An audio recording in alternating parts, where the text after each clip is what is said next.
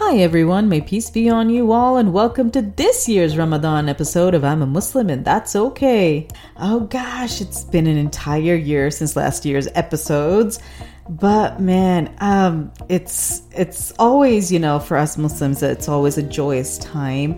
This year, especially, I got to do something I haven't done ever since I was a little kid.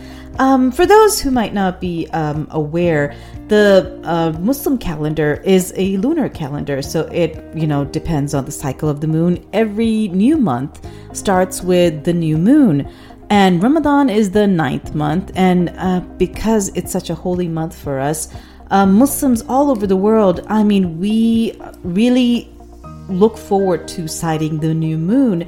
And, a lot of times it's really not possible for one of two reasons. Because, for those who probably not gone out to actually see the new moon, if you ever get a chance, just, count the days and, when the first lunar cycle ends and the other one begins, go out and try to really see the moon, the new moon, right after sunset, or not right after sunset, but around the time of sunset. It's very, very hard to spot.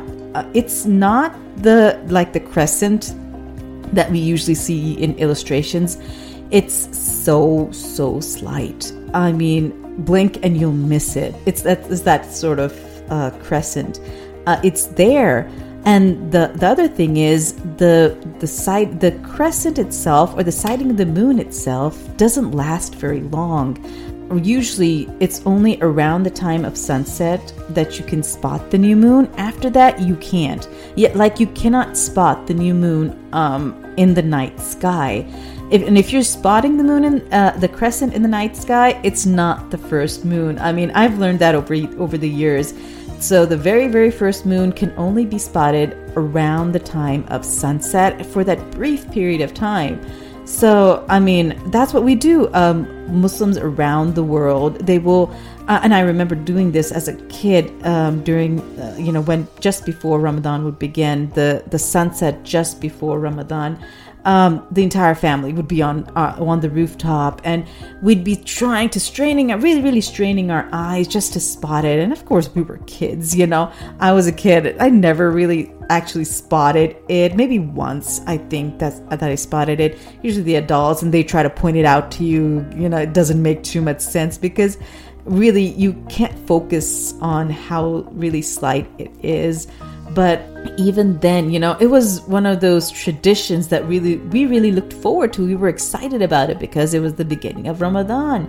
And ever since I moved to the US, I think, it's one of those traditions that sort of fell into the back burner. But this year, me and a couple of my Muslim neighbors, we got out of our houses and we took the kids outside, and we were like, we're going to spot the moon. And, we set up a table, had a few things to eat and drink, it made a little festive occasion out of the sighting of the new moon. And wouldn't you believe it? It was a cloudy day. We couldn't spot anything. Not the new moon, but not nothing. But it was really cute. My the kids, all the kids in the neighborhood, they were out and they were doing a countdown for when the sunset is. Usually, the time when the moon can be spotted. And then they, shouted out, "Happy Ramadan!" And it was so sweet. I think it's one of those things. I hope that my kids and all the Muslim kids around the country and around the world can really partake in, because it's really a special moment for Muslim kids especially. But we didn't get to see the moon. But here's the thing. For most, again, this is one of those things that is up for debate. A lot of people believe that you should sight the moon visually, but a lot of the times, and in a lot of Muslim countries, we now go do the Muslim months through already a predetermined lunar calendar based on calculations about the position of the moon and how the sequence goes of the lunar phases. So you can quite easily assess which day will be the first moon. So when, today it was cloudy. Actually, not today, but the day that was the first of Ramadan, it was cloudy. We couldn't see the actual new moon with our very eyes. It's usually, you can either base it on those calculations, or you can even follow other Muslim countries where the moon has been spotted. So you can do the first of Ramadan according to that. But yeah, I mean, it's gonna be it's not exactly summer, but the weather's starting to get hot and the days are starting to get longer. And oh man, it gets tricky around this time. I mean, it's not as long as it was last year, but it's still, the days are going to get longer, so the fasts are going to get longer. But, I hope, we can make through the month. And this year, my kids are also fussing to fast. At least my younger one is, and I'm considering it. I mean, again, it's not one of those things that you force children to do. It's like they see everybody else do it and they really, really want to do it themselves. And my younger one had a complete meltdown over he wanted to fast, even though kids in our neighborhood his age are fasting. But, they see their mom and dad do it, and there's a general atmosphere of fasting. So he really wants to try it, and I'm tempted. It's just that, it's hypoglycemia in adults is bad, but in kids, woo-wee. But, I'm going to have him try over the weekend and see how it turns out. And again, if he breaks his fast, it's fine, because he's a kid. It's one of those things that you have to really build up stamina for anyway, even as an adult.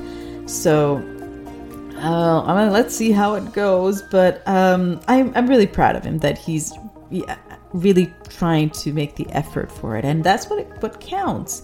And this year, I think the advantage I have this year is that we moved since last year. I was living in a different part of town, and I moved to a neighborhood that is very close to the masjid.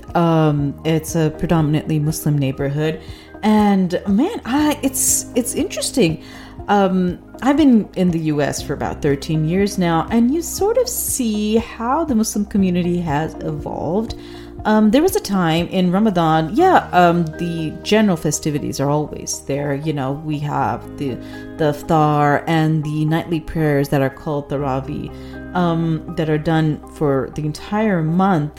But there is a greater scale of celebration that I've noticed, especially after I've moved in to the Muslim neighborhood. I'd never seen houses actually decorated for Ramadan. I think it's so great. It's that's the thing. For those who are not Muslim, I think most don't realize that it can be very difficult for our kids, especially, to see all the decorations and festivities for other occasions like Christmas and New Year and all of these things that Muslims, some of them do, but generally they don't celebrate. And they sort of wish that it's something that they could do as well. But this year I haven't really noticed that there's a lot of neighborhoods that have decorated outside and inside their houses as well to celebrate Ramadan. And I think that's so great. Unfortunately, we haven't done anything, and I'm feeling bad now because I think we really should decorate the house or something. Maybe I should buy something off of Amazon, put it up in the house. I'm so bad. No, but seriously, I think it's a great thing. And my husband went out for grocery shopping, and he was telling me that they were offering also Ramadan specials, and that was also very surprising. I really don't think that I've ever encountered that before, personally as well, where you'd have Ramadan specials. And all of these things are, it sort of mainstreams some of our celebrations as well. I think previously there were times when I had seen certain ads for Ramadan by one of those big box or big companies for DIYs. They had done a Ramadan special, but they had like receive some pushback for it. I mean, it's when I saw that ad, for me, it was something that brought me joy. But when you heard about the pushback, it sort of does disappoint you. But now what I'm seeing is that greater acceptance of Ramadan as an occasion that can be widely acknowledged. And I think that's so great. It really is, especially when, I have my kids growing up over here.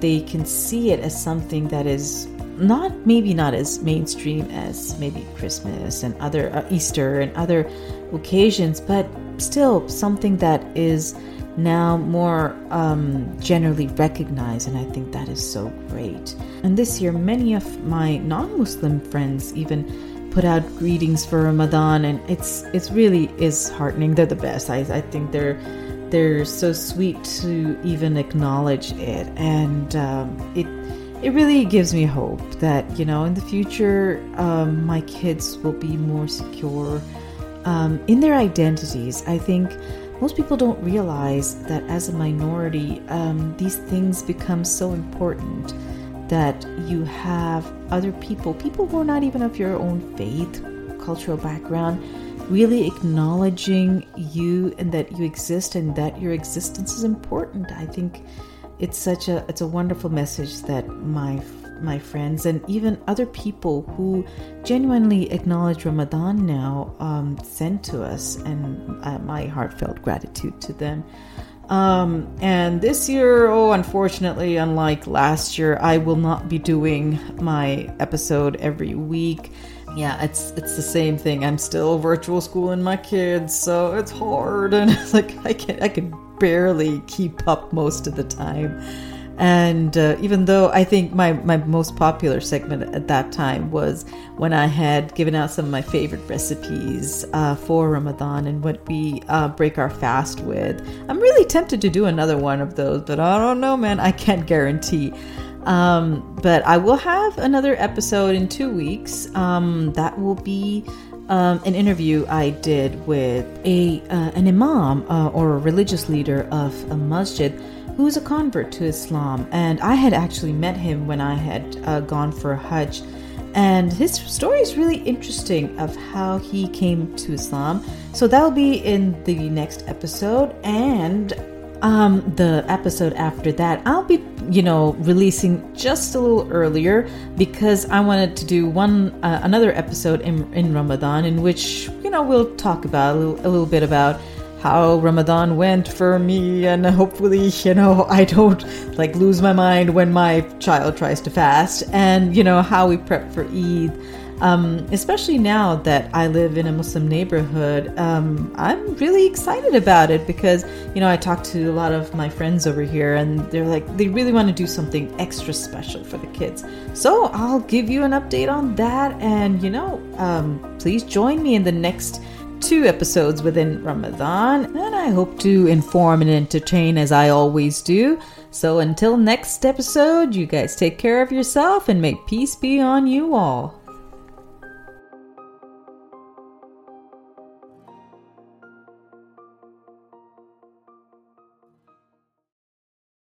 Thank you so much for tuning in to I'm a Muslim and That's Okay.